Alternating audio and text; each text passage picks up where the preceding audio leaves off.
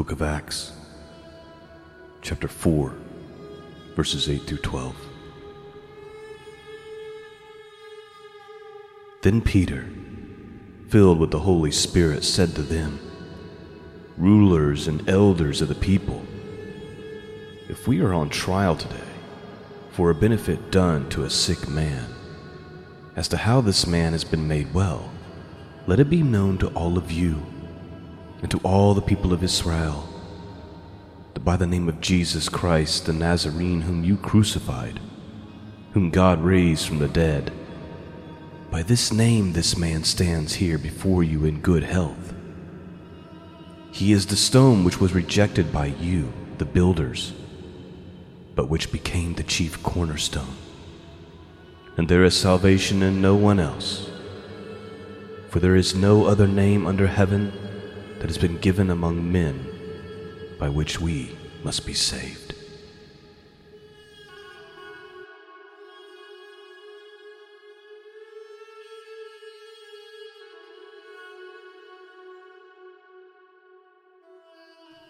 Greetings, friends. Welcome back to the broadcast. I'm Sean. Thanks for joining me this morning as we resume our study in the book of Acts, the Acts of the Apostles. We're ready for chapters 3 and 4 this morning. Now, something that's kind of interesting to note is really the change in boldness and courage and faith that you see in the apostles. You know, if you look at the end of the Gospels, as the prophecy foretold, when the shepherd gets struck, the sheep will scatter, and they all do. In fact, I believe it's only John who's actually at the crucifixion itself. Peter, he makes some bold claims. He'll never lead the Lord even to death. He starts off by trying to cut a guy's ear off, there's a lot of courage there. But then when it gets down to where Jesus is being interrogated and things by the priesthood and whatnot, you see Peter deny Christ 3 times. After Jesus is crucified, the disciples are in hiding for fear of the Jews. You see, and then we have a completely different contrast that we're getting ready to see as we read chapter 3. And of course, there's 2 big important events that have taken place, right? You have the resurrection of Jesus and the ascension to the right hand of God. If you witness this, that's gonna be a real big faith builder, obviously. But there's also the Holy Spirit, which has been poured out. And that is what's empowering and encouraging the disciples to do the things that they're starting to do. And in our story today, we're going to have the healing of a lame man who's laying by the gate of the temple. And instead of hiding, Peter is boldly preaching Jesus Christ in the temple and boldly responding to the interrogators, the religious leaders. Just a completely different contrast. And so with that backdrop, let's get started today. Acts chapter 3 and 4. Let's begin.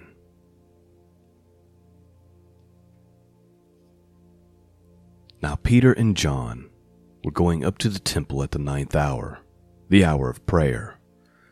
And a man who had been lame from his mother's womb was being carried along, whom they used to set down every day at the gate of the temple, which is called Beautiful, in order to beg alms of those who were entering the temple. When he saw Peter and John about to go into the temple, he began asking to receive alms. But Peter, along with John, fixed his gaze on him and said, "Look at us." And he began to give them his attention, expecting to receive something from them.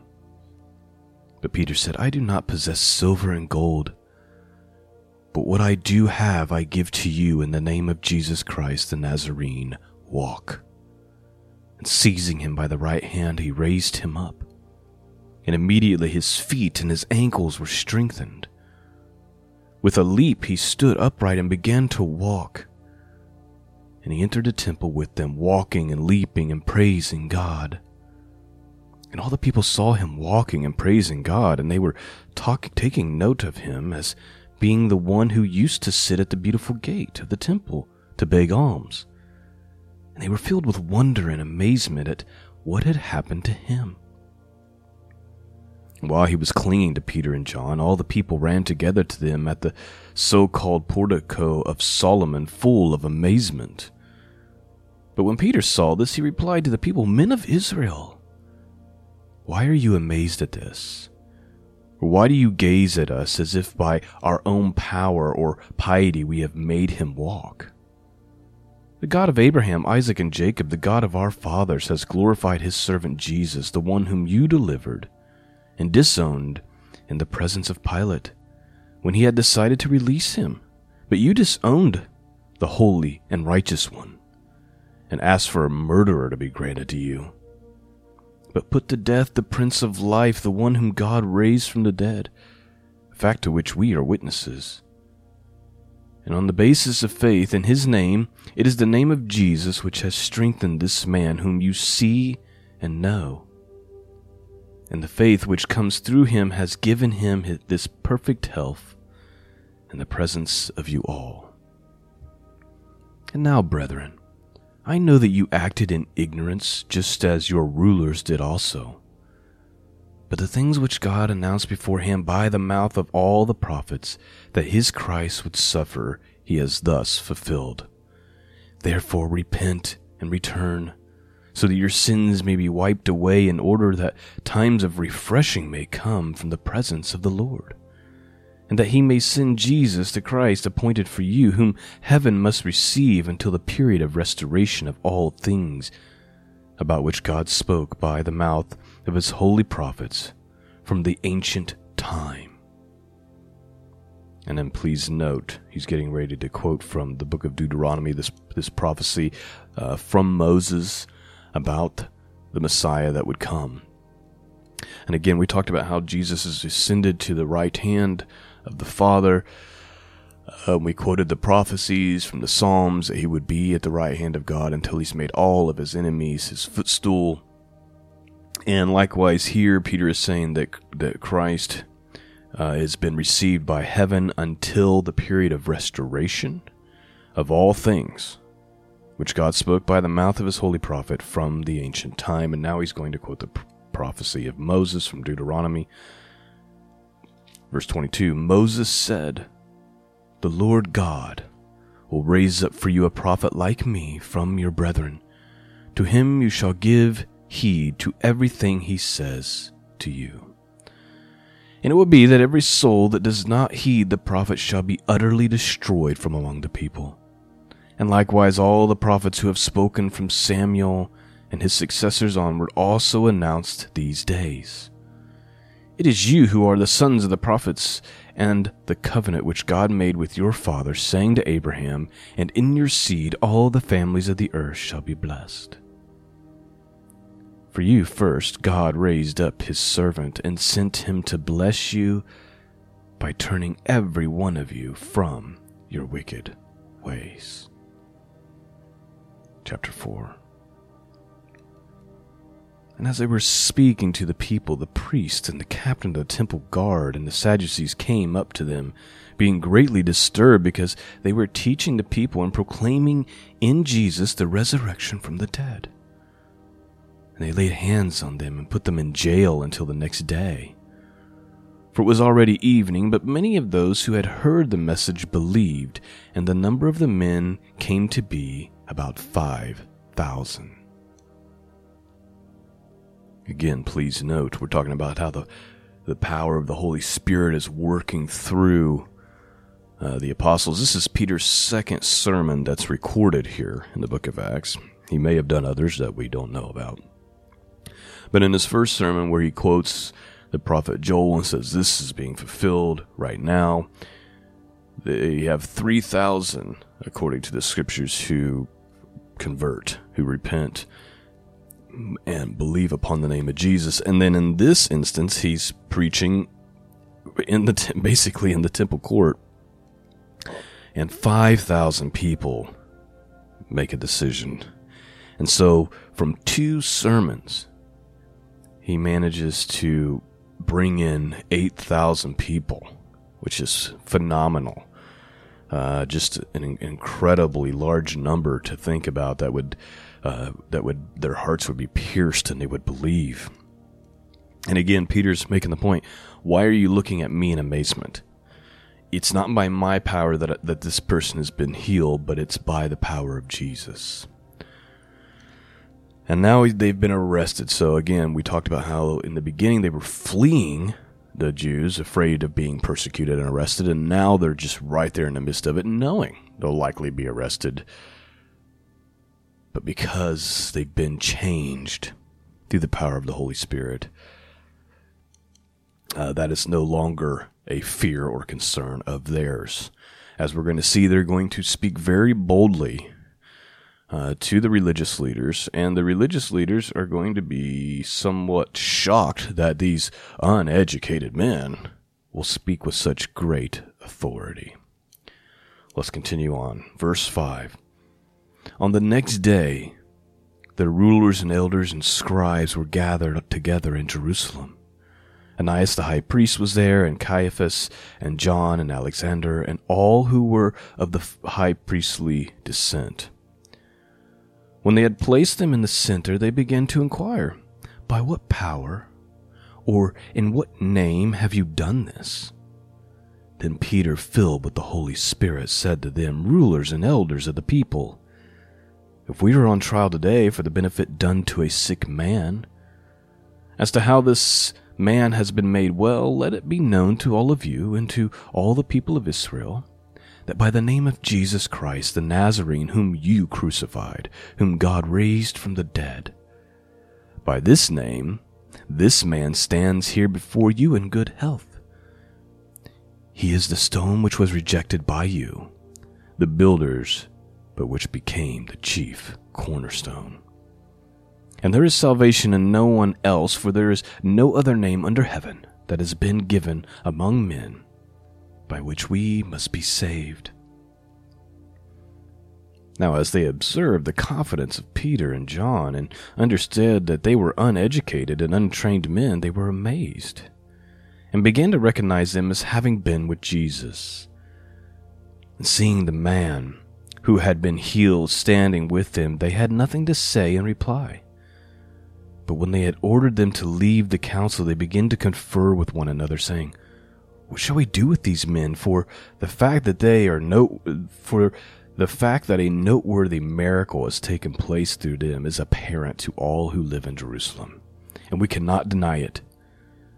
But so that it will not spread any further among the people, let us warn them to speak no longer to any man in this name."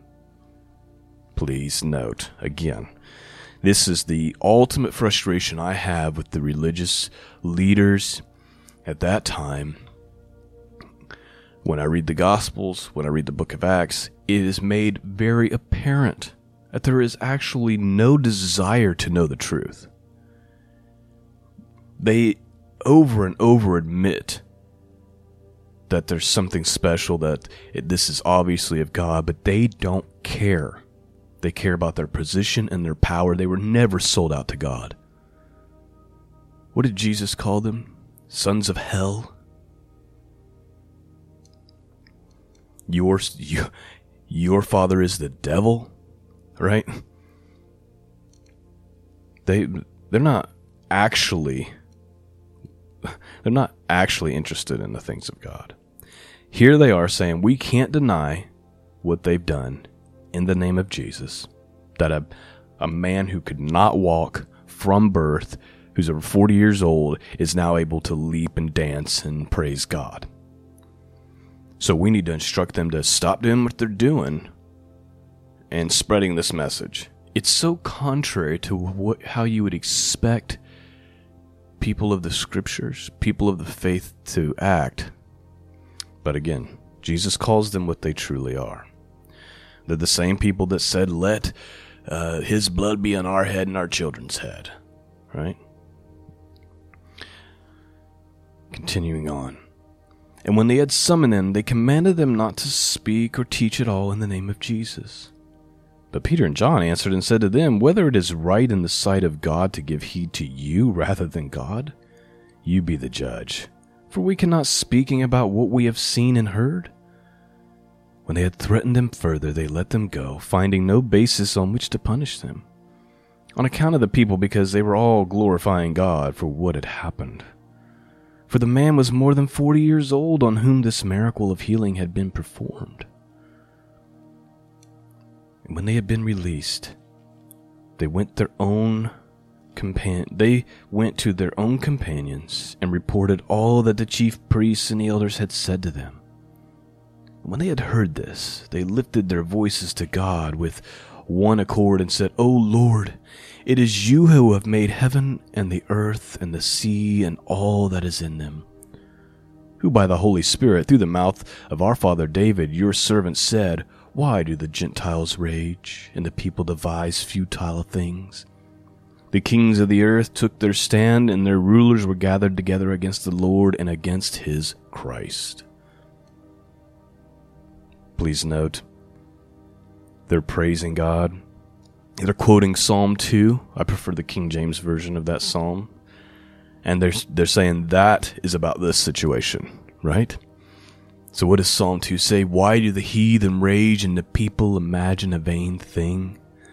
The kings of the earth set themselves, and the rulers take counsel together against the Lord and against his anointed.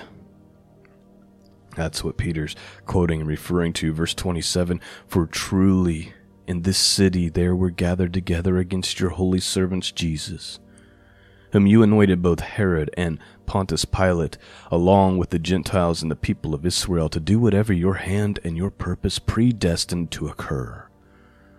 And now, Lord, take note of their threats, and grant that your bondservants may speak your word with all confidence, while you extend your hand to heal, and signs and wonders to take place through the name of your holy servant Jesus. So they're praying. They're praying that the work that they're doing would prosper. Verse 31.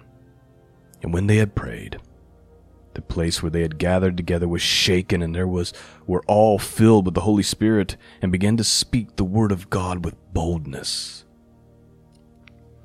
And the congregation of those who believed were of one heart and soul, and not one of them claimed that anything belonged to him was his own, but all things were in common property to them, and with great power the apostles were giving testimony to the resurrection of the Lord Jesus. And abundant grace was upon them all. For there was not a needy person among them. For all who were owners of land or houses would sell them and bring the proceeds of the sales and lay them at the apostles' feet, and they would be distributed to each as any had need. Now Joseph, a Levite of Cyprian birth, who was also called Barnabas by the apostles, which translated means son of encouragement, and who owned a tract of land, sold it, and brought the money, and laid it at the apostles' feet. And that is how chapter 4 ends. So you have Peter and John. They perform this incredible miracle in the temple court, right there at the gate. 3,000 people are converted at that moment because they see this great miracle. Peter preaches his message, anointed by the Holy Spirit. They even proclaim boldly against the Pharisees, and they come back together. They praise God. They pray that his blessing would be upon them, not for their own selfish greed, but that the kingdom of God might grow, and that the work of the gospel might prosper. And they start to do exactly as they were commanded to do by Jesus when he was here. Love one another. Take care of each other. This is how the church is supposed to act. Oh, that we would act like that in our day. That we would actually have love for our fellow fellow brothers and sisters in Christ, that we would not continuously bicker and fight over pet doctrine, that we would not be arrogant and prideful in our own wisdom and in our own knowledge, which really is just proof of the lack thereof. As the scriptures say, if a man thinks he knows anything, he knows nothing yet that he ought to know. May we be more like these early Christians who care about one thing: the gospel and its progress, caring for one another. Thanks for tuning in this morning, friends. I pray that you've been blessed, that your hearts have been pierced, that this work is causing you to hunger and thirst for righteousness and holiness and the things of God. Thanks for listening. Thank you for those of you who support this podcast and make it possible. If that's something you're interested in doing, please go to scriptureandprophecy.com. There's a support tab at the top. Peace and grace be with you all. And until next time, God bless.